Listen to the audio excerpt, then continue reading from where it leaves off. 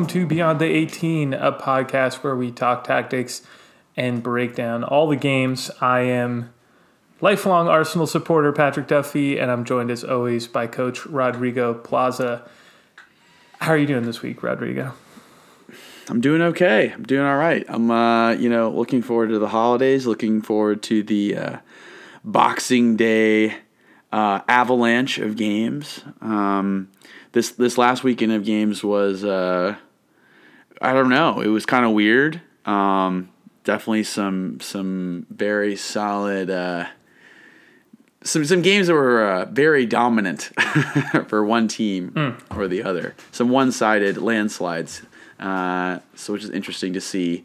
But I'm doing well. How about you, Duffy? I'm doing great. I'm so happy to be back on the airwaves, getting in your ear, listener. I know some of you tuned in. We did a live stream for the first time for the Tottenham-Liverpool game last week, which was a ton of fun. Thank you to the people who listened and contributed. And I think on a similar note, we were talking before the show, and we would love to do some more interaction with our listeners. So if you have any questions or things that you'd like to hear us talk about in future episodes, please reach out. You can find us on Twitter. You can also just email us directly at beyondthe18pod@gmail.com. That's beyondthe18pod@gmail.com. And we're at Twitter at beyondthe18. So yeah, we would love to hear from you. We'd love to interact a little bit more with you, listener, get to know you, have a conversation, and also hopefully be able to provide a little insight about soccer, tactics, Premier League, whatever is on your mind. But we have a full table of games here to get to, so I think we should hop right in. And looking at our first game from over the weekend, Chelsea 3, West Ham 0. Kind of an interesting game. I think the scoreline maybe looks a bit unfair. I think realistically probably could have been more like a 2-0 game here. Maybe even a 1-0 game. I'll talk about maybe why in a minute. Sebastian Haller starting for West Ham in this game over Mikel Antonio. I think that's a big loss continually for West Ham. They've been able to put together some results, but I looked at the numbers and they're doing about the same with him and without him, which I thought was interesting. But they've scraped by in some games, and in some games when he's played, they've looked real dominant. Interestingly for them in this game, they had 0 shots on target, which I think is a first for any team in the Premier League this season. Chelsea got off to a real hot start, playing their 4-3-3. Thiago Silva with a really nice goal in the 10th minute, a header from a corner coming in from Mason Mount. Poor marking from West Ham here. I think this was an example. We've kind of talked about the blended man marking, zonal marking that people do on corners, and this was pure man marking. And they just didn't check the runner coming in from the top of the 18. So Thiago Silva, you got to put a body on that guy. Chelsea now has 8 goals from corners, which is the most of any team in the Premier League. So another reason, on the training pitch, you probably want your boys to be practicing defending corners. West Ham maybe didn't show up there. After that, though, West Ham did have some chances, putting on some good pressure. Jared Bowen scores a goal in the 30th minute, disallowed for a phantom foul on Thiago Silva. I think Jared Bowen's foot maybe grazed Thiago Silva. It was very close. Sniper in the trees. Thiago Silva went down easy. But then Chelsea really kind of steps into the game, especially in the second half. In the 78th minute, Werner kind of scuffs his pass, and Tammy Abraham cuts in. It's a really nice run from Tammy. Kind of looks like he's offsides at first. But Aaron Cresswell plays him on, and it's a simple finish. Tammy Abraham puts Chelsea up 2-0. And then not 2 minutes later, 80th minute, Christian Pulisic is just all over the pitch. Left side, right side, connecting for really nice passing. And then he just comes in, watch out, watch out, watch out. And RKO Fabianski right in the goal. It was an absurd play. It should have been a foul on Pulisic. Hilarious, just absolutely bodies Fabianski. Ball bounces to Tammy, scores a very easy goal. Chelsea 3-0. good win for Fat Frank and the boys. They needed it for sure. And yeah, West Ham's a solid side, so being able to hold them to no shots, it was a very good defensive performance for Chelsea. Thiago Silva coming up huge for my fantasy team this weekend. Could not have done it without you. Great job. I'll take us into our next game. Our next game was Liverpool 7, Crystal Palace 0. The scoreline here really kind of tells the story. Liverpool thrashed Crystal Palace. They were kind of elite in their finishing. Pretty much every chance they got, they put away. And their goals were nice. I mean, their goals were clean. And they started scoring right away. First goal of the game comes from Minamino. He scores in the 3rd minute. And he definitely seemed he was very excited to have gotten that goal. You can tell he's been waiting to get a goal for Liverpool, and he was very excited about that. But then that really starts the domino effect. In the 35th minute, Sadio Mane hits a screamer. Firmino scores about 10 minutes later, ending the half 3-0. Second half is just underway when Jordan Henderson scores in the 52nd minute. Firmino scores again in the 68th minute. And then there's 2 kind of late goals from Salah in the 81st and 84th minute. Honestly,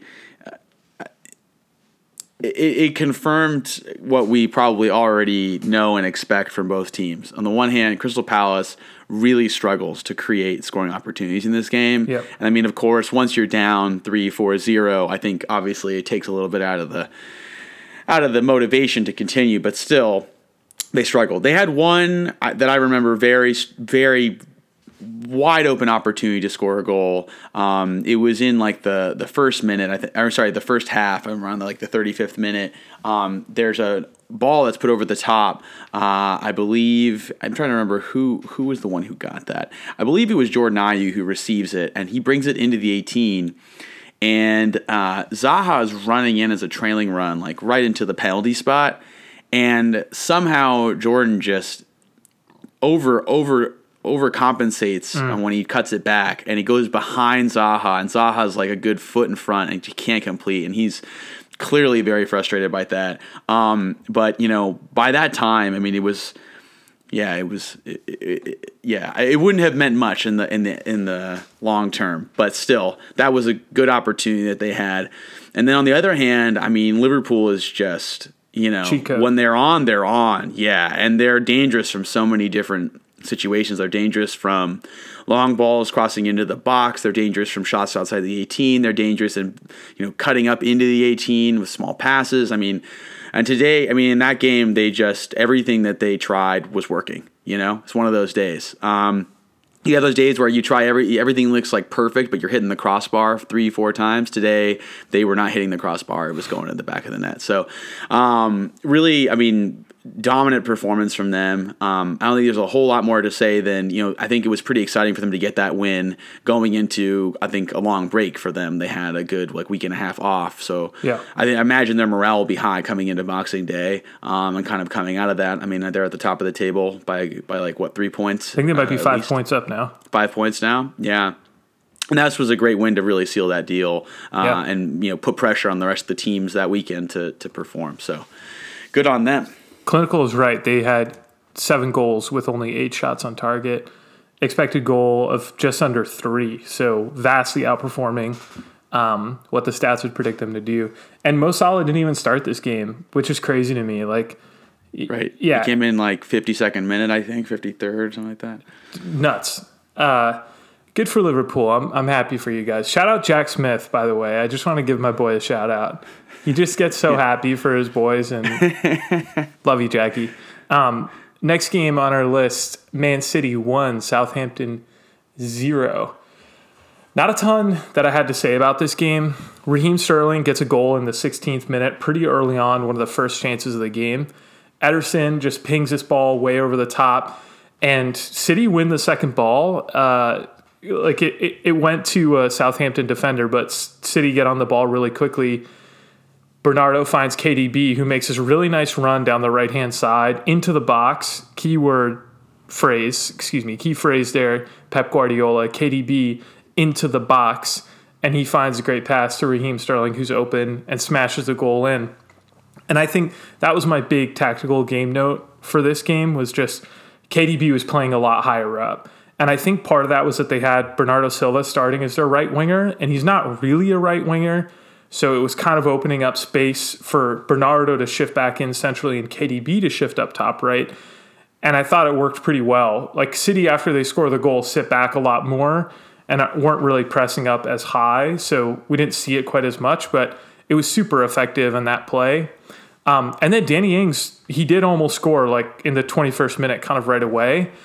And that was my tactical note kind of on the other side is, if he converted this ball, there's a deflected ball that came off of Walcott, a shot from Walcott, and Ings just can't convert it. He converts that, it's different.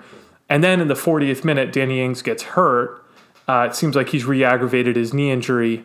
And I also wonder, if Danny Ings is on for 90 minutes, this game maybe finishes a little bit differently. I don't think Southampton played poorly. I don't think that they were doing what we expect them to do, trying to play down the middle, trying to link up on the wings at the very end with Gineppo and Walcott. But when you lose your target man, when you lose your best offensive weapon, it's hard. And I think that threw off their rhythm in the second half. But from this game, Southampton drops down to 7th, and City is now in 8th place with a game in hand. Winning that game in hand, I think, would put them up to 3rd. So, unfortunately, City is creeping back into relevancy and creeping up the table. So I think we'll probably have to give them a little bit more lip service than either of us would like in the coming weeks. But honestly, I thought this was a good win for City and saw some good tactical change from Pep that you and I have both been really beating the drum on, hammering, especially you've been saying, put KDB up, like move him up. He needs to get involved. Yeah. I mean, I definitely am. I'm always intrigued to see what the long term, if it's easy to see one, what the long term plan will be for City, because they've definitely struggled in this first part of the season, and I'm curious, what adjustments he's trying to make to keep, both to climb, but then also to keep themselves up there and not have these kind of random losses or ties to teams that, they should probably be expected to win. Right. Anyways, but moving to our next game, Aston Villa, West Brom. Aston Villa 3, West Brom 0. West Brom has their new coach, Big Sam, at the helm. So this was his first game overseeing the Baggies. But Aston Villa really kind of dominate this game. What's very unfortunate is that in the first half, about halfway through, I believe it was the 36th minute, Jake Livermore is given a red card on West Brom. It was a pretty bad tackle. He makes a sliding tackle on Jack Grealish near the sideline. And you can tell by the way that he extends his leg, especially he kind of fully extends it late. He's really going in, studs up. His foot doesn't even touch the ground. He essentially just studs up into Grealish, who goes down. Grealish, makes the most of it, but at the same time, it was a pretty bad foul. And had he been perhaps like a little bit more focused on playing the ball, he could have gotten very hurt. So that red card definitely puts them in a tough place for the rest of the game. That said, they were down 1-0 at that point, anyways, which I think was a part of probably the frustration that led to the red card. Yeah. So the first goal is actually a very nice goal for Anwar El Ghazi. He meets this ball. Bertrand Traore gets the ball on the right-hand side, cuts into his left, his favored foot, puts it into the back of the 6, and El Ghazi is just there to kind of make contact and change the direction to keep it in at the back post. Very, very well done. I think the biggest challenge in this game was that West Brom just really struggled to get to the attacking third. They would get the ball, and once they tried to move up the field, they could get as far as halfway or the second third of the field. But when it got into getting to the final third, they really struggled. I wanted to ask you a quick question of rewinding to that goal. Traore puts that ball into El Ghazi, and when I was watching it, I was thinking about the defender, and I've been that defender before. Like the defender is he's in between El Ghazi and the goal. But El Ghazi kind of dummies him a little bit and gets a step on him for the run in, so the defender is late getting there. Yeah. So part of me, my initial reaction was like, wait, should the defender be behind him on the wrong side of the goal so he can see where the runner is going to go? Or do you always want to be on the inside of him? I was like, I got to ask Rodrigo. Yeah. I mean, in a way, it's a matter of context and your comfort. But I mean, in general, you'd want to be probably in between him and the ball because you're going to be able to establish. Because the idea would be that if you're between the cross, where the cross is coming from, and the player who's going to receive it, you should pretty much have the advantage in the air. It does make it harder to see the player. That's also a lot of times why I like to establish contact with the player. Like I like to make sure that I'm touching the player, so I kind of know where they are in general. But it's a difficult thing. It's definitely a difficult situation. And when I look at that play, I think the biggest vulnerability was not even really the defender in the back post. For me, it was the pressure on the ball. Traore has the ball on his right foot, and if you're going out to put pressure there, which was, first of all, I don't think the pressure got there soon enough, but second, you should be probably trying to take him outside on his right. Because on the one hand, that's his less favored foot, but on the other hand, likely you're going to buy yourself more time. You're going to buy everybody in the defense more time to kind of adjust and be very set for the cross. Because, as the ball goes deeper down that sideline, everyone's going to essentially be in line, like on the 6. Yeah, right? Yeah. You let that ball come inside and they get the cross earlier, defense might have to adjust. There's going to be more space behind them. It just makes everybody's job harder. So you kind of want to funnel them outside, try to slow that down so everybody can be ranged. But it's a difficult situation either way. I think the biggest thing is that if you're behind that player, even though you can see them and see the ball, if you try to go to the ball and you hit the player, you're putting yourself in a kind of rough situation. That's exactly what I was thinking about.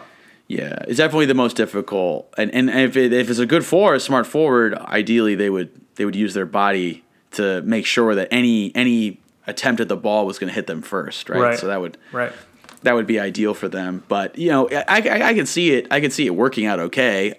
Just depends on the situation. There, though, I don't think you would have had time to do that. Yeah. So the rest of the game is, like I said, it's kind of a tough situation for West Brom. Ollie Watkins scores a goal. It's a beautiful goal in the 72nd minute. It's called back by VAR. Really, really close again. Didn't look, even when I saw the replay, that he was offsides, but it seems that his arm and the arm of the other defender were not quite in line and called back. And then there's two kind of late goals in the 84th and 88th minute. So despite being a man down, the scoreline remained pretty close most of the game. But definitely, if you watch it, Aston Villa looks the dominant force. Bertrand Traore's goal, he has an assist earlier, but his goal in the 84th minute is actually really pretty. Clean.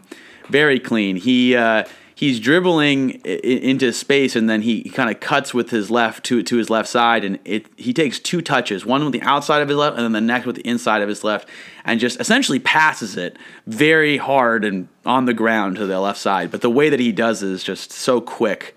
It's really, really nice to see. And then finally, there's a El Ghazi penalty in the 88th minute Jack Grealish gets fouled. Go figure, in the 18, and they seal it up 3-0. So I mean, good performance by Aston Villa. West Brom definitely struggling in build up, but also we're a man down. Got to find a way to keep some more discipline. You can't be going down a man like that, out of pure frustration so early in the game.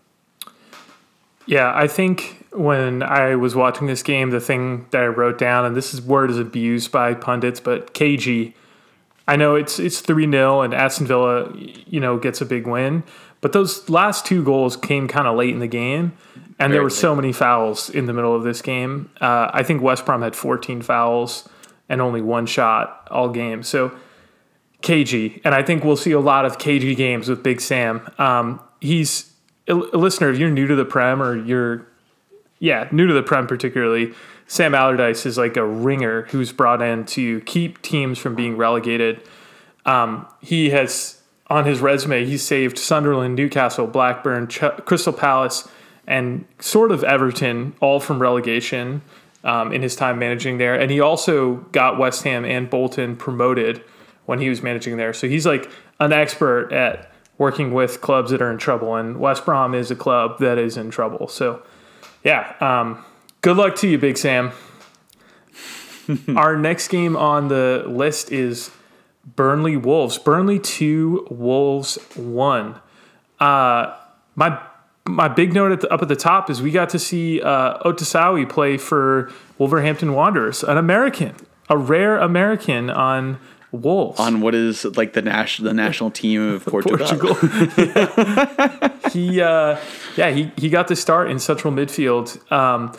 I thought he started pretty brightly, but then really faded out in this game. He really struggled to get involved.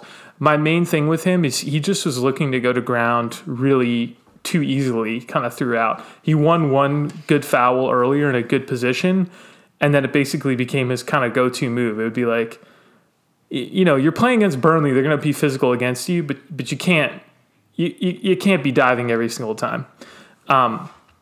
Wolves really early on in this game were conceding a lot of the ball and a lot of space to Burnley. And then as the game kind of goes on, they tried to possess more and more and put more and more numbers into the attack. Chris Wood for Burnley has a really close chance in the 15th minute. And I think then Wolves started, like around the 20, 30-minute mark in that space, Wolves started making a lot of mistakes with the ball. And Burnley just really poised and ready to win the ball in transition and to go on the attack. And they were doing that pretty successfully. The first goal for Burnley comes off of Nelson Semedo makes this big run for Wolves. It was a really nice run, kind of going into an attack. But the ball is lost in transition, and Wolves come, losing the ball, and Burnley's now coming up on the attack. The thing is, when Semedo pushes up that high, the whole right flank then gets exposed, and someone needs to fill into that space for Wolves. The analysts were saying on NBC, they were saying Podence probably should have been that guy, but he doesn't. So the right flank is wide open. Burnley pushes down the left. So much space and time, and they get across into Ashley Barnes, and he gets a really nice goal, scores a very nice goal for Burnley to put them up 1-0. And Chris Wood scores the second goal for Burnley. It's a ball just bouncing around after a header comes in from across.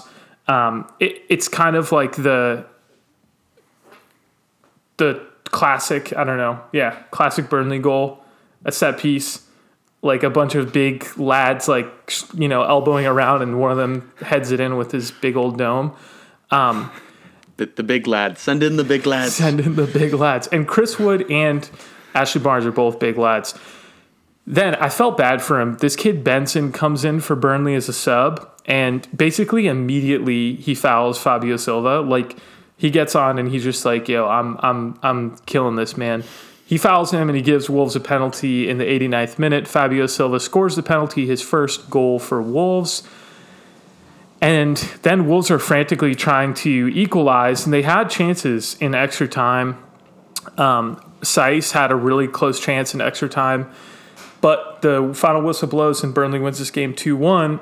You could really tell the Burnley players left it out on the field. There were some audible screams of excitement and joy, and it's Brexit FC. I don't love Burnley. They shithouse results against Arsenal all the time. But I will say, to see a small club pull out a result and just see the boys really fired up like that, I was like, good for them, because this game takes them out of the relegation zone. It's a really big result, and yeah, you could tell it meant something to the players. So good for Burnley. Yeah, Wolves. Huge W for them. I don't know. I really, this team feels like bipolar sometimes. It doesn't really seem like we keep saying this, but it just doesn't really seem like there's a clear identity. There's lots of talent on that pitch, but I'm not necessarily sold on what Nuno is doing, whereas in the past I really have been. And confusing team.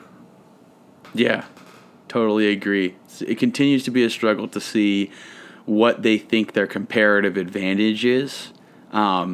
And with what they're trying to lean on to say, this is like you said, identity, this is what we do. This is how we score. This is how we dominate a game, and then kind of building out from there. It seems hard to identify what the edge is of that knife. Even though we feel there's probably a good number of edges that they could try to sharpen. it's a little bit. It seems to be a little bit of a lost in translation, at least from my perspective on the outside. Well, with that, listener, I think we are going to take a quick break, and when we come back, we are going to talk Manchester United Leeds.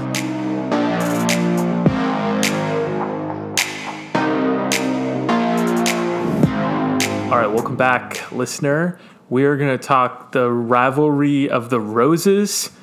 They kept saying that on NBC. Rodrigo and I were talking about this off air. It's so annoying. It's like, who cares? We don't care about the red and the white rose. Some stupid Anglo traditions. Like, play some soccer. Like, shut up and dribble. That's what I want right now. Yeah. It was an interesting bit of history that seemed very important to our announcers this game. But Manchester United, the Red Roses, if you will, thrashed the White Roses 6-2. The first half was interesting.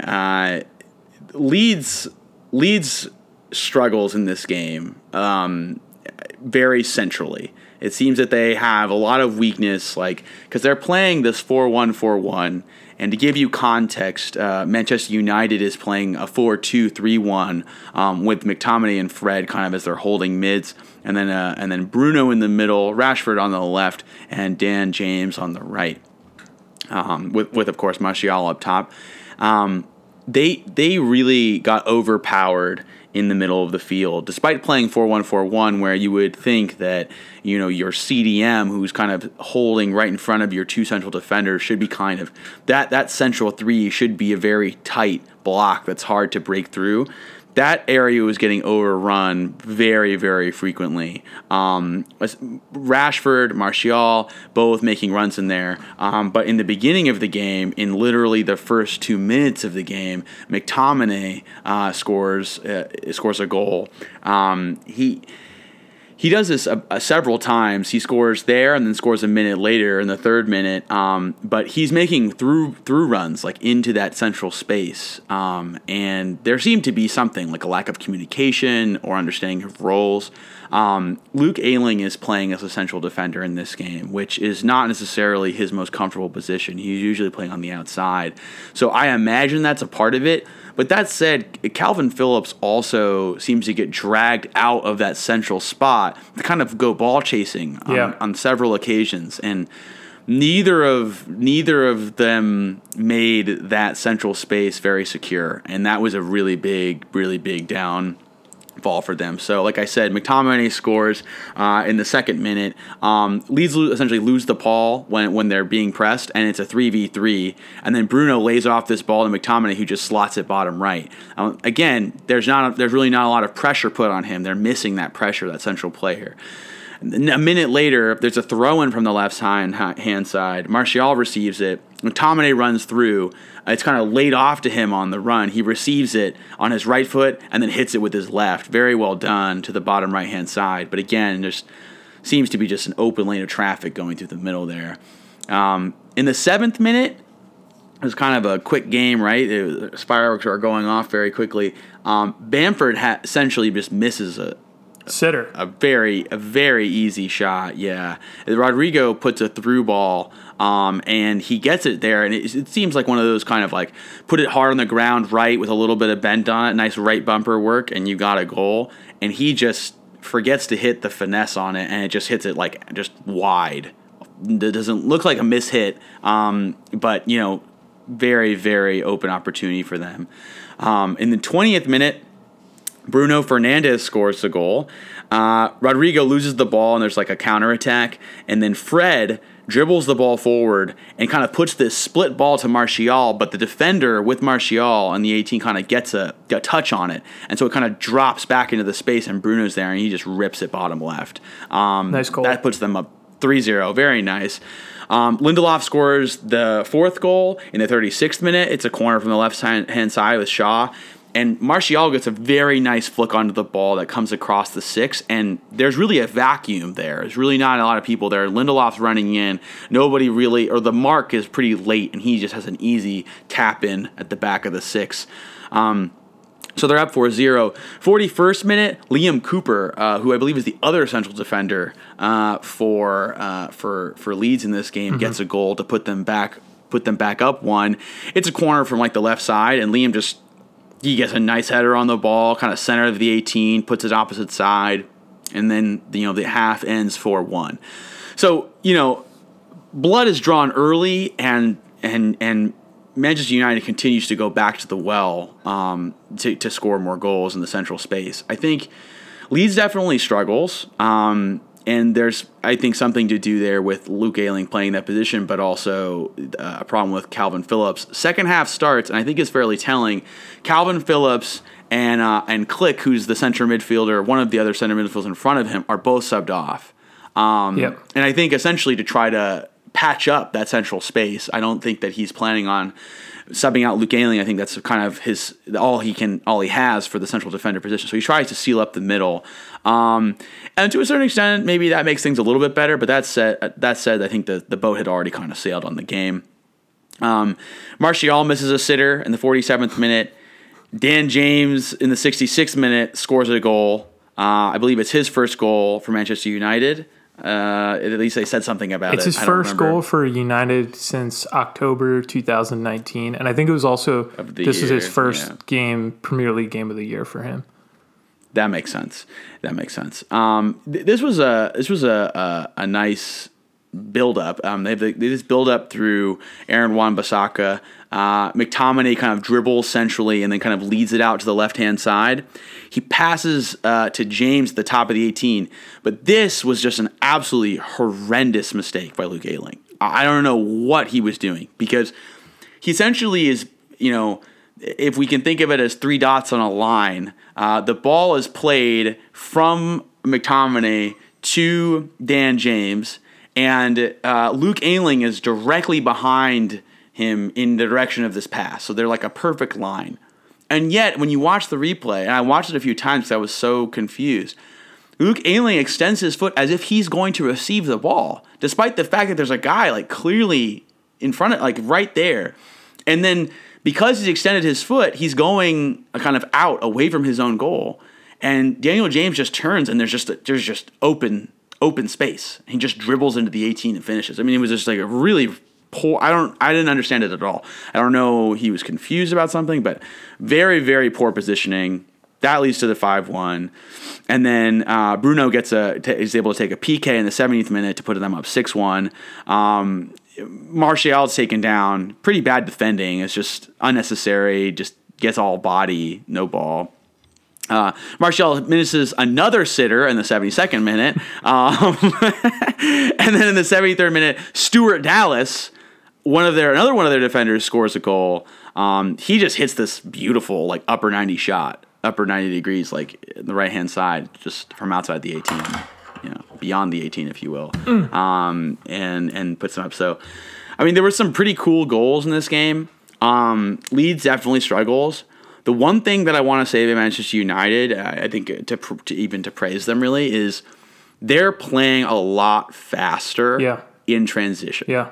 It reminds me of like the earlier games when they would win the ball and there wasn't always that sense of urgency to attack. They would kind of hold the ball in the build-up and then kind of walk it up and then maintain a lot of possession high. In this game, they are much faster to transition from we got the ball to like we need to score. And I think that's part of the reason why you see goals coming from folks like McTominay, because when they won the ball on the press, McTominay was the closest player to make the run, and he was doing it. There was no like, we're going to wait for somebody else to do that, or we're going to bring it back and set up. It was like, we got to go forward. And there was a lot of that. So if they continue to play that way, I think regardless of what formation they have, whether it's a box or a diamond or or this 4-2-3-1, that's really going to benefit them because they have very fast players. And if they can kind of quickly build and get into the space that's left behind, they're gonna be more effective. So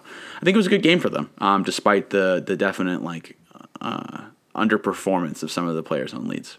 Yeah, I agree. I thought Fred was, again, really good in this game in doing exactly what you're talking about, in winning the ball and springing the transition attack. And I think, Yeah, he's been really key to their success and is not necessarily a player that will get a lot of attention. I know I've talked about him on here before, but I thought, again, he was really solid in this game. And it's interesting because today United played against Everton in the Carabao Cup, and in that game, they really were pressing super high. Like the whole first half, Manchester United is just pressing like really intensely and really high up. And it made for a few chances early, but it didn't really seem to suit them. And in this game, it felt like they conceded a little more space. We're looking to win the transition and being really quick on it. And I think it's a better look for United to play like they did against Leeds. On the Leeds side, I really hope that Leeds stays around and Bielsa gets some financial backing to bring in some more players, because when they're on, they're great. But I think that there's just some lack of quality in the squad at the moment. And I think, he gets some better players in there. I really think that they could develop into being a very fun team to watch week in and week out. I think Martial, Timo Werner, especially this weekend, and Patrick Bamford could all have a competition to see who can miss like the easiest shot. And I couldn't pick the winner out of the three of them. It's insane. Like the chances that those three guys below is ridiculous. Yeah. Martial added a lot of value in this game, I think, in some of the play and some of his off the ball play and also some of the passes he made, but he missed single-handedly probably like three goals. Not that it mattered in this situation, but still, at least I would say he should be scoring at least one goal in this game. Can't count on everybody to score every time they get an opportunity. Not everybody's Liverpool, but at the same time, I think that's definitely something to be thinking about moving forward. Keep it in the tickler.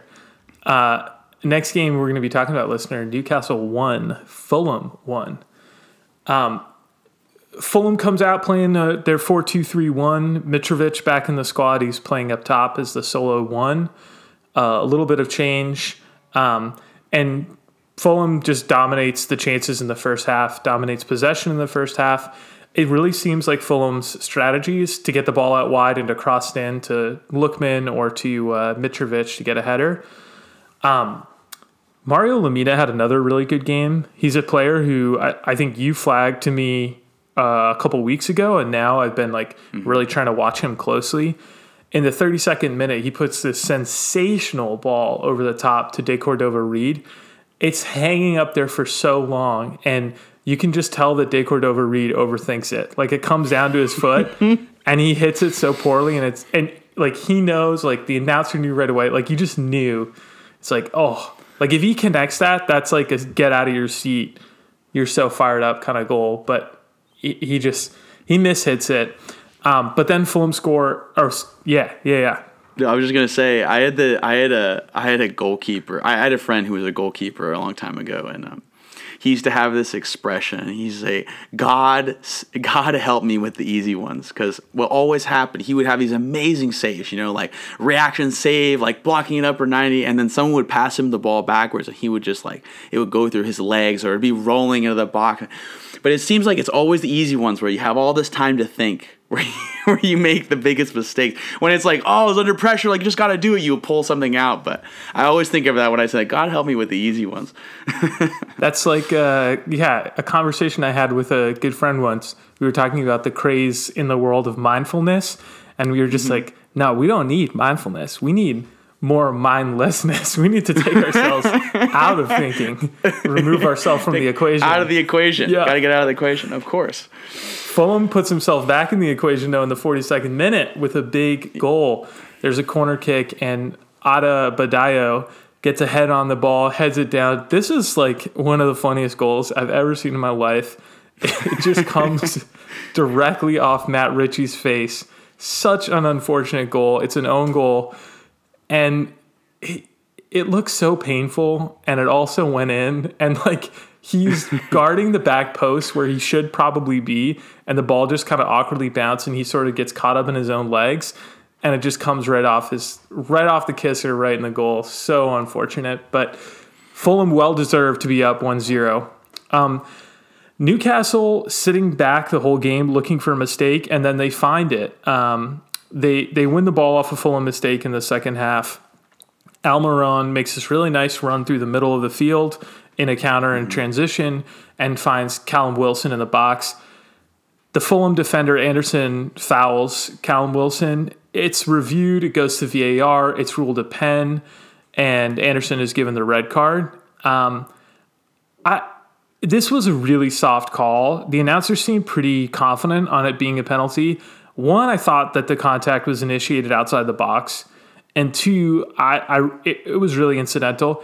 To be fair, though, there's no reason that Anderson shouldn't have even touched him. Like, Wilson was always looking to go to ground, and it was a mistake. But Callum Wilson scores. He now has 8 goals for Newcastle this season. There are only 7 players in the Premier League who have scored more goals than Callum Wilson. Newcastle kind of do what they do. I thought Fulham played well. It really was just an individual mistake that cost them.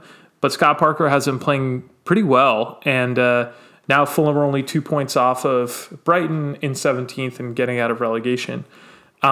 One stat for you, Rodrigo, because we've been talking a lot about possession. Newcastle have not had most possession in a single game that they have played this season. Every single game that they've played, they've had less possession than the other team. And I think they've been hovering around 10th, 11th place. So they kind of feel like the control group for, like, if you don't possess the ball, what happens? If you don't possess the ball at all, if you only win and score in transition, what happens? Yeah, that's hilarious. I mean, honestly, they're my heroes. Keep it up. Who needs to have more possession? Just do what you can with the scraps. Beautiful. Well, that brings us to our next game, and this was honestly, I was excited to get this game underway. It's Leicester-Tottenham, Leicester 2, Tottenham 0. This game, I was really curious to see what would happen, mostly because the way I think of it is both of these teams kind of heavily rely on the counterattack, and so both teams can't really counterattack, right? Because it requires one team to have the ball in your half, which is kind of the antithesis of the counter. So I was curious to see how things would play out. It has to be expected. What I saw was both teams playing very quickly in transition from the very beginning of the game. And I tended to think that they were more dangerous in transition than they were when they had the ball possessing in the final third. And a lot of it was like, we have the ball up here, but I was kind of always, I was thinking, okay, well, when's the other attack going to spring out of this? And, what are we going to get from that? Now, one thing I'll just draw your attention to is if you watch this game, Leicester kind of comes out, at least in the first half, as kind of the more possessor-heavy team. So Tottenham is kind of playing a little bit more, getting more opportunities to play from deep. But Leicester does a really good job, I thought, of kind of when they possess the ball, they'll have their defensive line possess the ball like around the midfield line and then kind of work backwards and kind of draw Spurs out, right? And that naturally is going to create one of two situations. Either it's going to create a situation where there's space behind Tottenham, or they're going to spread out, right? Because the line's being brought out and the defensive line is staying where it is. There's more space in the middle.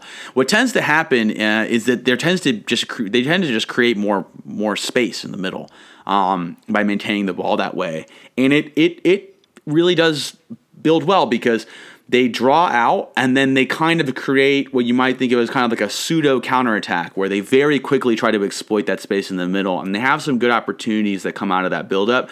But I think one other big piece that could have been the deciding factor in this first half was there were a lot of set pieces. There were a lot of fouls kind of outside the 18 that could have been scoring opportunities. Unfortunately, neither team is able to capitalize on any of them. And then in the 2 minutes of injury time on the first half, so the 47th minute, I guess, if you want to think of it that way, Aurier takes down Fofana in the corner of the 18, and it's very close to the line, but it definitely looks in, and the tackle is just terrible. I mean, it's just a terrible tackle. Like, not terrible as in ferocious, like kill you, break your leg, career ending, but terrible in the sense that the technique is poor. The context that you're doing it is terrible because it's inside the box. And the timing was also bad. He essentially leans into the back of Fofana with his shoulder, like the side of his body, and the ball is on the other side of the entire interaction. It's like, clearly being shielded. So he essentially just tackles this dude, and they call the PK. And the V. I mean, there's nothing to review. I mean, they review it for the sake of where it is, but it's confirmed to be inside the 18. So it's a pen. It's a PK. Yeah. I mean, I still have no idea why REA chose to engage in that situation like that at all. I mean, like we said, it was on the edge of the 18, which is all the more reason not only to not engage like that, but to try to just shield the ball out wide. No need to try to tackle the ball when somebody so clearly has possession of it and is shielding it from you. And a really poor tackle. But, Vardy steps up, hits it right down the middle, and they go up 1-0. So really, really unfortunate. I cannot imagine how furious Mourinho was at halftime about that. I mean, that was just like, especially to be seconds away from half and to go down 1-0. Second half comes and they're going to swap Gareth Bale from Dembele. Spurs kind of have a lot more possession because they kind of need to get the ball. They need to get a goal back. And then, from there, Leicester looks pretty comfortable. And then kind of funny if you think of it, but in the 47th minute, right, because they start back at 45 after the injury time, Maddison scores a goal, but it's called back by VAR. So Spurs lose the ball in midfield, and Leicester are like kind of holding their back line for a couple passes. But Spurs are like kind of transitioning back, but they kind of maintain their defensive line about a quarter of the way up the field. So there's a lot of space behind.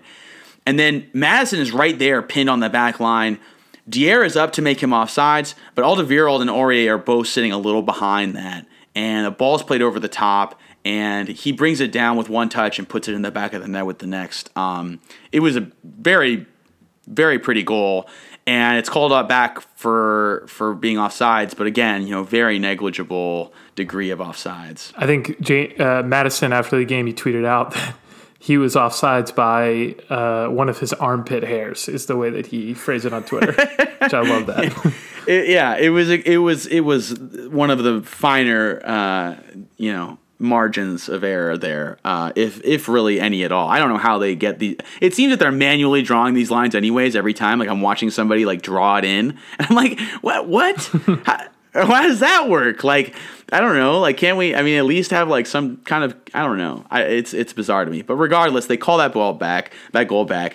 So maybe in a way, the PK from the RA foul. This is just making up for the difference there. Lucas Moura comes on for Lo Celso, who comes off injured kind of shortly after that, and then in the 59th minute, Vardy gets the second goal. Spurs are playing possession, kind of 30 yards out. Lucas Moura loses the ball. Leicester move out right. Mark Albrighton kind of brings the ball up the field on the right-hand side and then sends this 40-yard cross to the back of the 6, and Vardy's there, and he heads it off of Alderweireld. So he kind of headers it almost kind of back across the goal, but chances are it would have been just wide. It would have gone across the face, but Alderweireld is there kind of making that run and try not really any time to react, hits his thigh and just goes into the goal. Pretty depressing, honestly. So both the goals kind of fluky. And, I think you said this earlier, it was a little bit of a cagey game. Just both of them clearly wanted to do the same thing. And once the early goal was scored, then it became, now someone has to take chances. So one other piece I'll just mention is Son misses a shot at the back post in the 70th minute. That was just a sitter as well. It would have only put them back up one, but he misses that. So I think overall, I think I put a heavy hand on either team for playing poorly in this game. Some unfortunate mistakes. I think it was pretty even. Leicester just kind of comes out on top today, but play this game 10 times, and I think it's probably split 50-50 based on their performance. I'll say this: I didn't see a lot from Gareth Bale. Didn't think he made much of an impact in the second half, but I'm not, like I said, I don't know that either team was playing exactly, or I don't know that Tottenham had the opportunity to play the game that they really wanted to after they went down 1-0 in the first half. Yeah, a couple of players that I was thinking about in this game.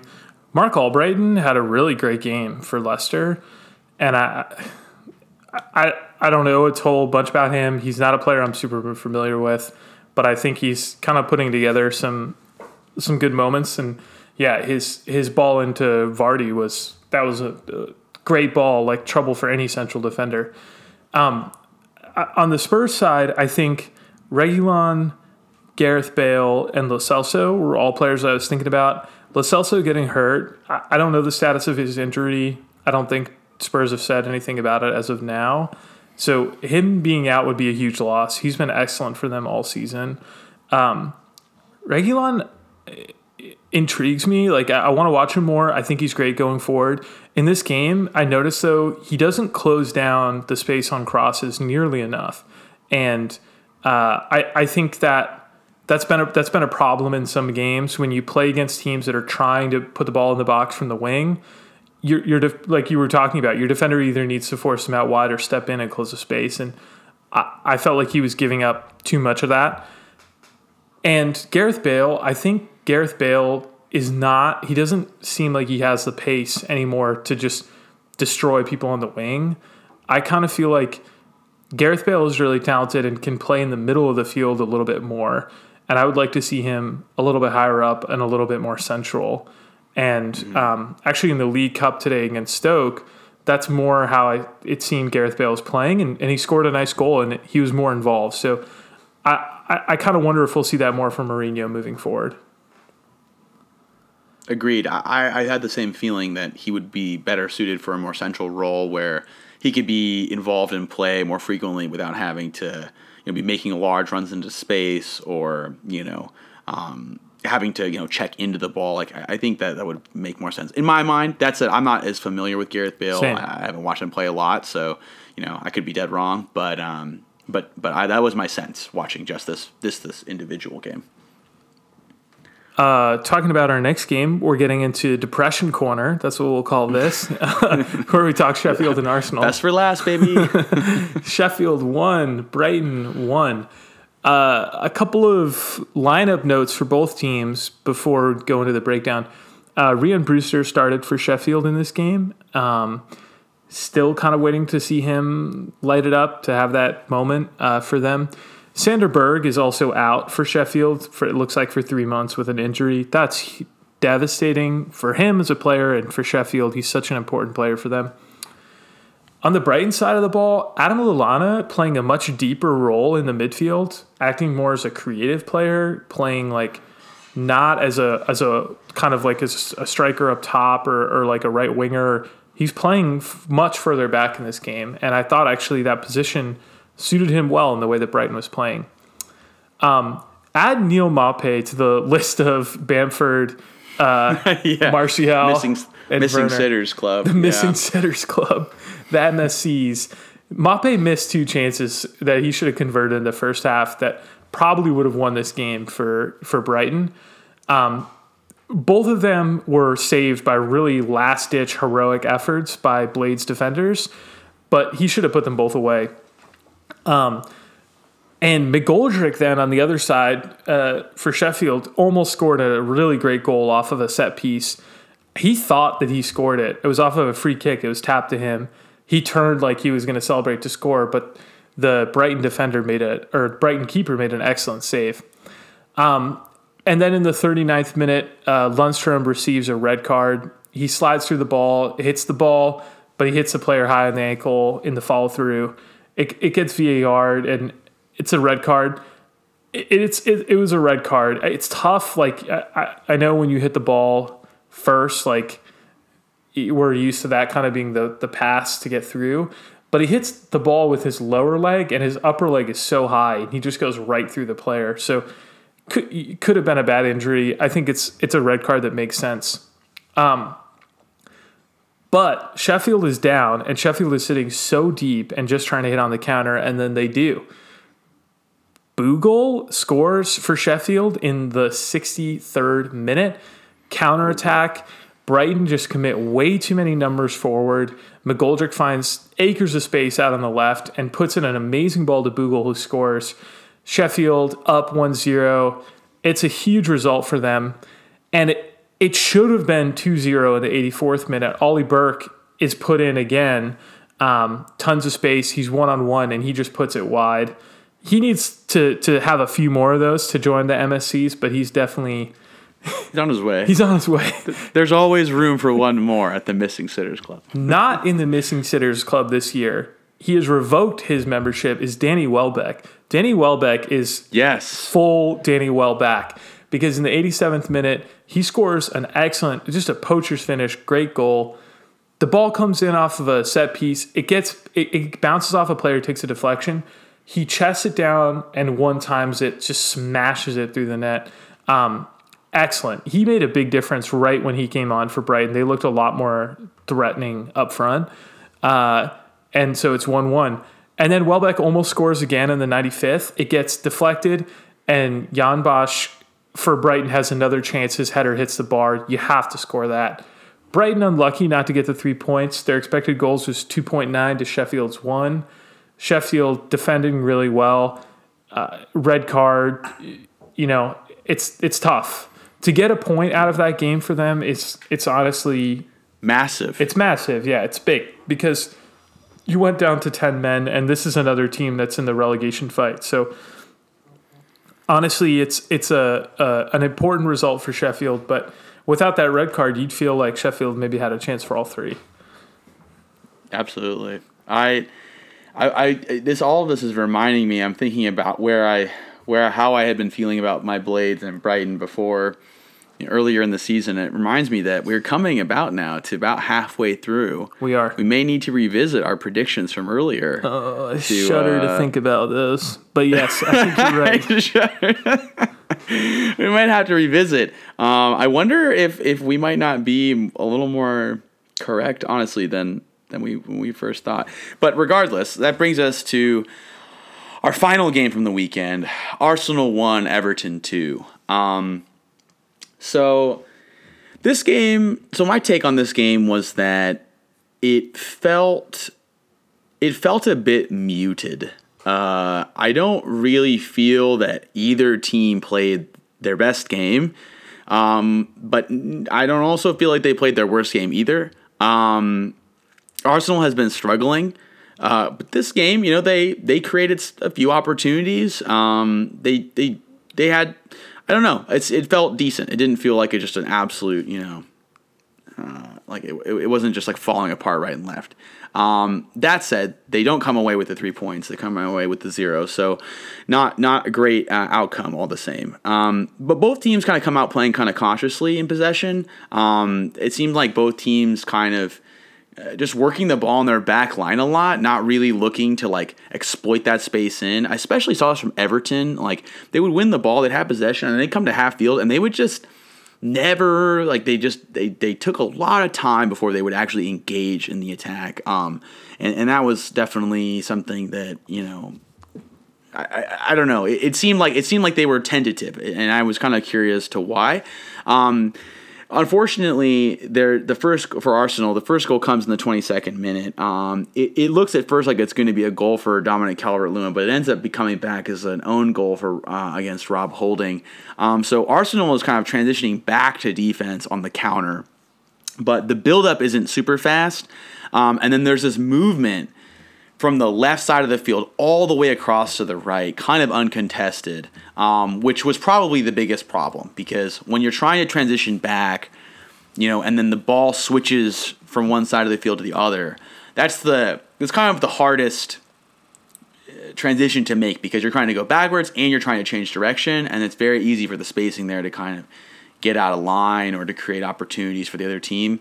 So that goes kind of uncontested, and then Iwobi gets the ball and makes a very nice cross into Dominic Calvert-Lewin, who kind of gets a flick.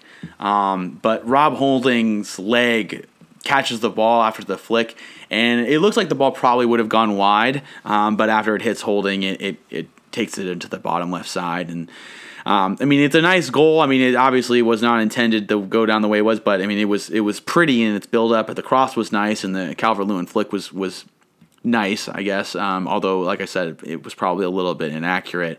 3 minutes later, Nketiah misses a sitter, and that was the goal. That was the opportunity that I thought was gonna put them back. Tierney makes this actually very nice run down the left hand side, gets a ball over the top, brings it kind of all the way to the end line, to the touch line, and then kind of cuts it back. I mean, eyes in the back of his head because he's facing two defenders, cuts it back, and Nketiah gets the ball with a lot of space inside the 18, and I think he might get caught a little bit in two minds here because there's all that space. So, maybe take an extra touch, go closer. But he kind of elects to just hit it. And he just hits it wide. It's clearly not the shot he quite wanted to take. And I think, in retrospect, which is so hard in those situations, but I think driving a little closer to goal, kind of forcing players to make it to try to stop him before taking the shot would have been in his favor. Mm-hmm. But again, it's hard to make those decisions. I kind of get that. That's trickier than it looks. But that was an unfortunate miss.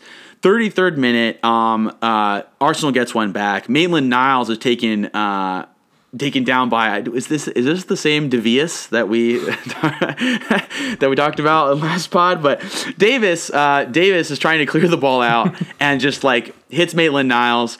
And it's a foul. It was not intentional, and it was kind of just a poor timing, and he didn't see but whatever. It's a foul. Nicola Pepe comes up, hits it in, boom, 1-1. Looks like they might be back kind of on the offensive or, have a little bit more gas in the tank. And then in the 45th minute, Yerry Mina scores a goal. It's a corner on the left-hand side, and he gets actually a really nice header on it. He meets it kind of at the front of the six, like the front corner of the six. And that's a tough angle to get a solid head on, accurately. But he puts it first post with a lot of power. I mean, he wields almost the entire force of the ball from the corner. Doesn't really take much off of it, and gets a very, very nice goal. So that puts them up 2-1. And then in the second half, that no one is able to score. I think Arsenal kind of look better in the second half. Everton kind of backs off. Arsenal's kind of doing well at getting into these wide areas, the wide areas beyond the right and left hand side of the 18, and they're sending in crosses. It's not a perfect play, but it definitely looks a little bit better from them. And then David Luiz has this one opportunity in the 53rd minute. There's a corner and it's kind of bobbling around, and he takes a shot down off the ground, and it ends up hitting the crossbar on the inside with a lot of spin. And honestly, you could show me that replay over and over again, and I would probably predict it going three different places. It was very hard to see where that was going to go, but he hits the sidebar and it goes out. Unfortunately, no goal there. And then in the last few minutes of injury time, Arsenal have a few crosses across the front of the goal that they just can't quite get a foot on, and unfortunately can't quite get the equalizer. I didn't, like I said, I didn't feel like this was Arsenal's worst game, and they were definitely, I think, lacking a little bit of direction in their approach. They tend to press. I still don't always see that being very effective for them. It seems like it kind of leaves them vulnerable to the attack, and they don't tend to win a ton of balls in the press, and even when they do, those don't always lead to more, unless it's a really bad mistake, and even then we've seen those go unfinished as well. And so I'm always I struggle a little bit to see what the value is there. But the biggest thing for me that I think has been consistent, but remains to be something I think they just need to address, is what Manchester United was able to do better in this last game was that they were playing more quickly when they won the ball. Mm-hmm. When they won the ball, they were playing 1-2 and just getting into the box as quickly as possible. Arsenal struggles to do that. Some of their personnel just don't. They have bad habits, quote unquote, bad habits. A good example of that is Willian. Every time Willian gets the ball, he's never getting rid of it without taking 4 touches. And that is not the high speed of play. And then in other situations, it seems more of an approach-related thing. They win the ball and they don't feel the urgency to go forward. It's almost like they want to maintain possession and kind of walk it up, a la kind of Man City in some of the situations that they've had where they win the ball and kind of just walk it up. But that speed and transition is, to me, the thing that really kind of undermines their effectiveness. And I'd like to see them do more of that or try to work on that in particular. But it was still a close game, and like I said, they had a few opportunities that really could have put this at least equal, if not put them ahead. And just to put one other point, their expected goals in the end was above that of Everton, and they come out with an expected goals of 1.25, and Everton with 0.66. Now, the thing is, you got to count the PK in that, which just skews it a little bit. But even without the PK, they still come out above. Although you'll notice that both of their expected goals in this game are fairly low. It was a little cagey in some senses. I don't know if it was cagey exactly. They weren't quite able to get the finishes they were looking for. There's no image that better encapsulates what you're describing than just seeing Mohamed El-Neni win the ball in midfield, look upfield, and promptly turn around and cycle the ball to the back line. It's like Xhaka, Ceballos, and El-Neni, they don't pass the ball forward. They're players who pass the ball, they cycle the ball backwards. There's no progressive passing in the midfield for Arsenal from any of the central midfield players, except Thomas Partey, who the last time he played a full game for us is the last time Arsenal won a game in the Premier League. That was against Manchester United back in... It's almost been like 60 days since I've seen Arsenal win a game in the Prem. It's disgusting. But I wanted to kind of change gears and talk a little bit about Arteta, because all the buzz now is about whether Arteta is going to be fired. Arsenal just lost 4-1 in the Carabao Cup. Pretty embarrassing game against Manchester City. So there's been chatter about him being fired. So I took a little bit of time to kind of write down what I view as the pros and cons of him as a manager right now at Arsenal. So I wanted to list those out, and then also just talk with you about what we think the club should do and what we're making of Arteta. So pros, he's an Arsenal player. He played for the club. I think fans really like him for his time at the club. He worked really hard. He was a captain for us for some time. Goodwill as a former player. He won the FA Cup and the Community Shield in his first year. So, he beat a lot of big teams along the way, something that Arsenal has struggled with historically, and that felt like a really strong end to the season, beating Liverpool for the League Cup and beating Chelsea for the beating Liverpool for the Community Shield and Chelsea for the FA Cup. Last season, it also felt like we had, and early this year too, had some real structure and a style of play. It felt like there was Arsenal conceding more possession, playing a little bit more, kind of park the bus, to be honest. And that was working really well, and our transitional play was working well. He also brought in Partey and Gabriel as two of his signings. So I think those two are excellent players. Gabriel's been our player of the year, like without a doubt, barring that one red card mistake that he made. And Partey, like we haven't really seen, but the minutes we've seen have been good. So those are my pros. My cons list is a little bit longer. Okay. In terms of personnel, he's frozen out Ozil, Guendouzi, Socrates, and now Saliba, it looks like, too. William Saliba is a young center back Arsenal signed.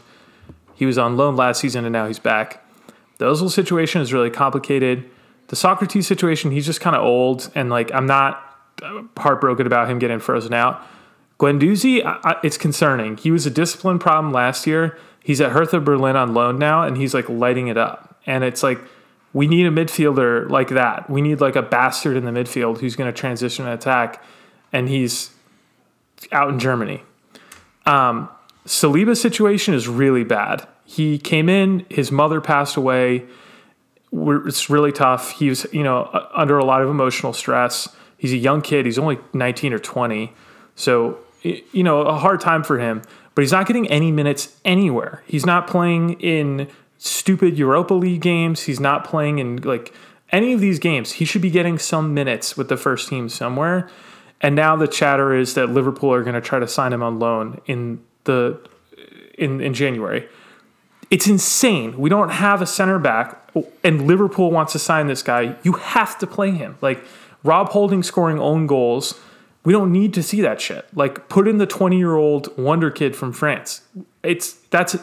That to me is like the biggest black mark against him.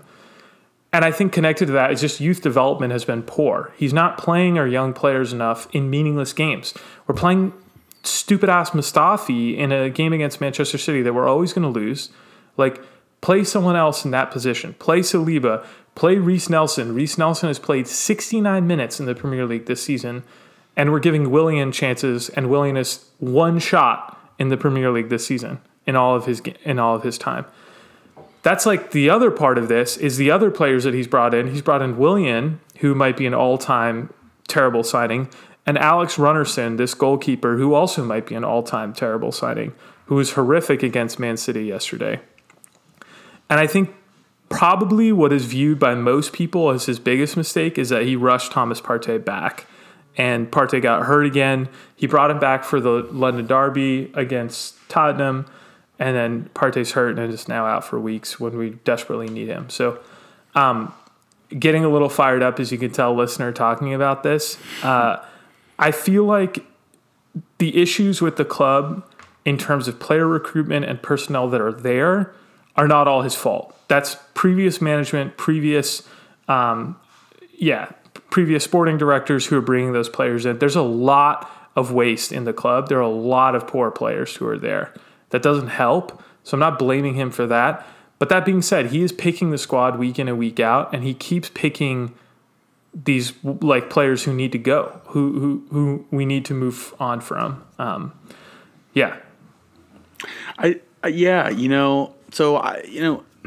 Obviously I have no experience, coaching for a team or in a league where, I have so many different factors contributing to like what I'm doing. The money that you have for new players to sign, the contracts that you have to manage for the players you have, and then obviously you're going to have some of the culture itself from the players who have been there and the new players you bring in, and I can't imagine all of that well enough to probably speak to all of it. But when I try to reduce the equation to like, what do I think is going through his head? How do I think he's approaching this? The way that I kind of feel about the trajectory of Mikel Arteta was that he came into this job like very excited to build something, to rebuild Arsenal. I think is like to rebuild them and to make them like a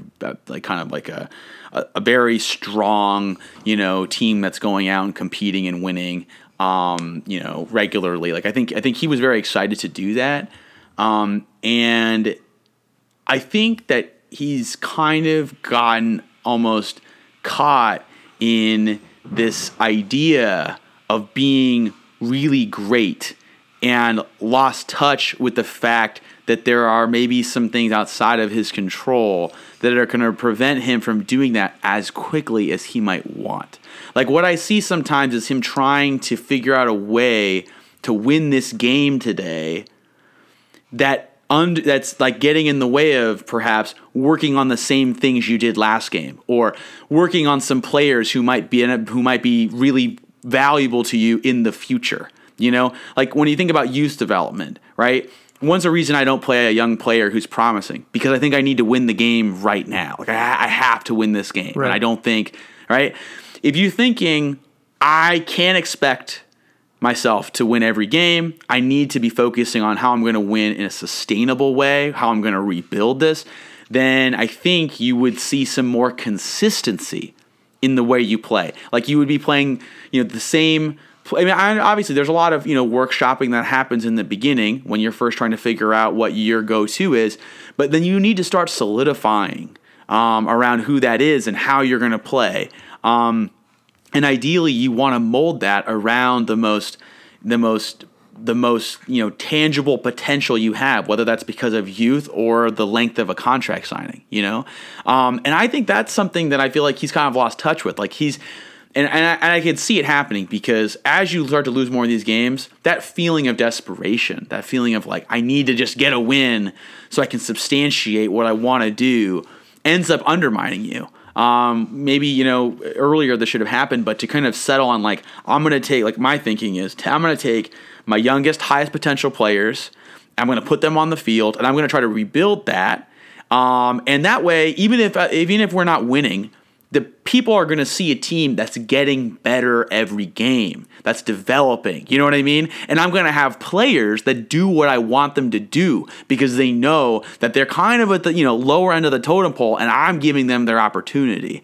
Like that, I think would have been a better vibe, a better like trajectory for his development at Arsenal. But that's not really what I've seen so far. I 100% agree with you. I think if I was less emotional and upset about the state of Arsenal, that would be my analysis. And the comp to me is Ralph Hasenhüttl at Southampton. When he came in, they were really bad under him for a good stretch. They really struggled to get results, but he didn't break out of his system. He didn't break out of buying into youth in particular players. And, now they're competing for Europe, competing for top six, which is like crazy for Southampton to be doing. And I think that's a testament to I'm thinking really deeply about the long term and the process. But I think you're totally right. I think the question for me and for like all Arsenal supporters and the club at large is like, do you continue to back this manager or do you sack them and bring in someone new? And I think we're like controlling for all of the other managers that are out there or the managers who are not currently out there, like who's his replacement. Putting that question kind of aside, I do think like there does become a breaking point in a season where like you just need to bring in someone fresh and maybe like you're talking about now, like Arteta is just too far down this mental tunnel. The players are just they've lost his. They're not listening to him. They've lost trust in it. And you just kind of need the new manager bounce. And it's crazy to say, but, Arsenal are in legit fear of relegation, I would say, as things stand. Absolutely. I think I may mention this before, but maybe it was in the live stream that we did, or maybe it was in the previous pod, but I talked about this thing that you can do at halftime where you talk to your players and you tell them about this switch you're going to make, but you don't make it yet. And part of like I said, I think I mentioned there, but part of the reason why that can be really valuable is because your players have something to anchor onto. Like, well, there's always that one card up our sleeves. Like, they don't know how impactful it will be, and maybe you don't even have to do it. Maybe you end up playing the whole game and you never make that substitution and you never change to the other piece of, like, the other approach. But you have it there because it gives them that little bit of hope that if things do go badly, you can make that switch and they can feel that sense of like, we switched the other thing, so maybe we got a new life.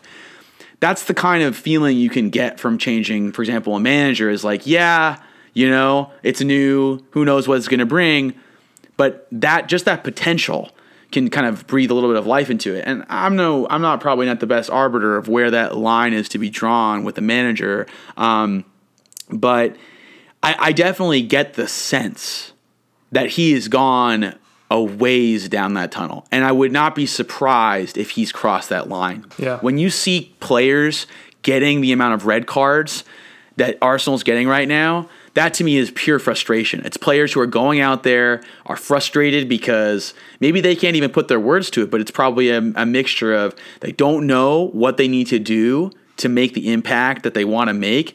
They're being, they're embarrassed. They're being embarrassed, or they feel embarrassed about what's going on. And that lack of direction, it can be very frustrating. And then it boils over, and next thing you know, you're getting into fights on the field. And to me, that is like the biggest sign that there could be a lot of fallout right now, a lot of like lack of trust, and that period of goodwill that comes with like a new interaction may have worn fairly thin. And I think that whatever direction Arsenal does go, whoever's taking charge there, I think you really have to approach this with the full sense of rebuild. Like, what we need to do is forget about the idea of being top six or winning the league. We need to just put that aside. Put that on like a 5-year plan, right? A plan that you never actually pursue, right? By the next year you have a new 5-year plan. Like, put that somewhere that makes you feel like, okay, we're not forgetting about it. But right now, what are we doing? And we need to not be relegated. We need to figure out who our starting 11 are and what our style of play is. And we need to do that every single game. And if I'm going to do it right now, given that I need to not be relegated, I'm going to pick something conservative. I'm going to pick something conservative where we're drawing or winning. Like we're never losing a game. And then work from there into something more. That's what I think you need to do. I think that he just has held on to this idea of greatness and like all of the potential for too long. He wants to do too much too quickly. And honestly, I get the feeling, and I mean, I don't know what goes on in his head, but I think working with Pep Guardiola for a while and being his assistant, I think it probably puts a lot of. It's probably a very significant lens, right? It's probably really changes the way that he sees the possibilities because he sees Pep with all this money and all these players and the way that he approaches this game, which is probably very like philosophical and theoretical. And he's not in that environment. He's in a crunch time environment where results are not only matter for the sake of winning, but just to stay, relevant. That is kind of where he's at. And, the philosophical, more theoretical components of what good soccer is, that can wait until you have something that's keeping you afloat. That's my read on it, at least. I think you're right. And unfortunately, if history is any guide, what will probably happen is Arsenal will buy a bunch of has-been players for way too much money and put them on absurd wages over the winter break. That would be my guess. I wanted to just close out and say, Father Wenger, forgive us for all of our sins, for screaming Wenger out, for complaining about you. You don't know what you have until it's gone, and that it has never been more true than thinking about the tenure of Arsene Wenger at Arsenal. I can't believe that this fan base ever complained about having him and the state of the club at this moment. So, Father Wenger, please forgive us for our sins. And listener, please stick around because we are going to be right back to close out with some predictions.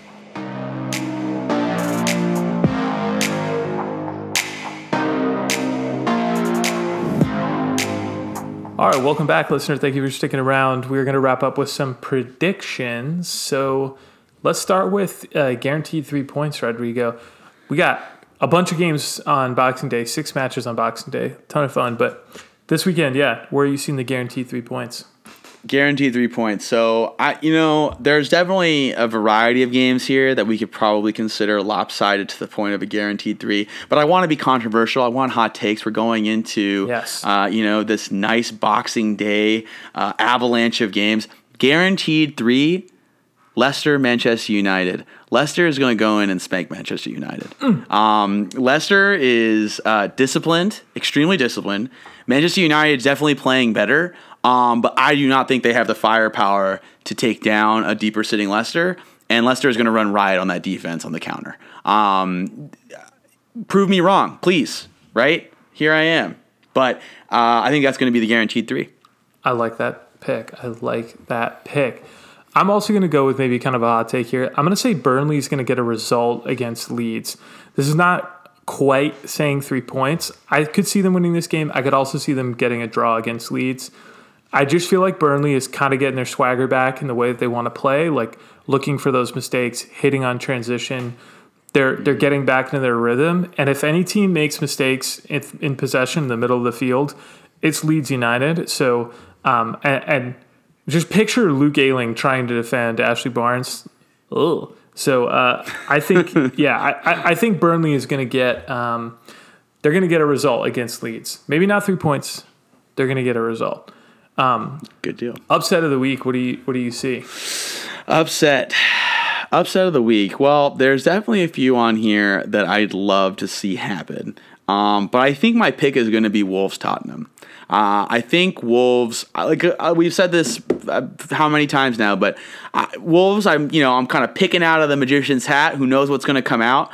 But I have a feeling that they could be a difficult opponent for Tottenham, depending on how they choose to play. And in a weird way, I also kind of feel like they're due. I know that means nothing, but the superstitions around, or bobbling around in my head are telling me that Wolves are due for like a big game. I could see maybe they throw Traore back on the field. He has like a great game, comes out with a brace. But I think the underdog there is definitely Wolves. But I think that might be the victory of the weekend. My underdog, if Brighton starts Danny Welbeck, I think that Brighton has a good chance against West Ham on the weekend. I think West Ham's strength is playing against teams with really good central midfielders, so try to build out of that. Brighton tries to play in the wings a lot more, and I think that can actually cause West Ham some trouble. And then, finding Danny Welbeck on some good form in the middle of the field. I think Brighton could bring it to West Ham, and that would be a huge result for them. Massive. Definitely an underdog. All right, game of the week. Leicester-Manchester United is a huge game, both in terms of top four, like place, but also in terms of form. Manchester United has been on a blazing hot form. So I think that's the game. It's the first game of the weekend, Boxing Day, early morning. That's the game I'm feeling the most excited about. What about you? That's got to be, that is the game of the weekend. It's the game for Boxing Day. It's the first game, so it's on at 4:30 a.m., which is, or my time. Brutal. So I got to get up for it, though, because that's going to be the one. I agree. I think it's game of the week. I think, there are other games that would be interesting. There's plenty of games that will be interesting, but games that are probably also going to be close. I think Wolves-Tottenham will be close. I don't know that much else will be super close here. You never know. Maybe Newcastle will pull one over on Man City, but I kind of doubt it. I think... we don't mention Arsenal-Chelsea. In the past, I think that would have been a big game, but Chelsea is looking pretty solid right now. Arsenal struggling. I don't think that's going to be game of the week. Agreed. Leicester Man United, but I'm telling you right now, I'm feeling better about Manchester United. Like, I have a lot more respect for the way that I've been seeing them play, and I don't mean this in disrespect to like their improvement. But this isn't the award. You don't get an award for most improved when it comes to this game on Saturday. And I think Leicester just has the discipline that Manchester United is only starting to cultivate. Like right now. So excited. Excited too. And if you're celebrating, listener, we hope you have a great Christmas. If you are not, we hope, listener, you have a great break. And we'll look forward to closing out 2020. Thank the Lord. Closing it out next week and hopefully talking about some great games. Rodrigo, it's always a pleasure to talk with you, man. Hope you have a great holiday. Hope you have a nice break, able to spend some good time with family. Absolutely. Thank you again, and looking forward to talking about next week's games.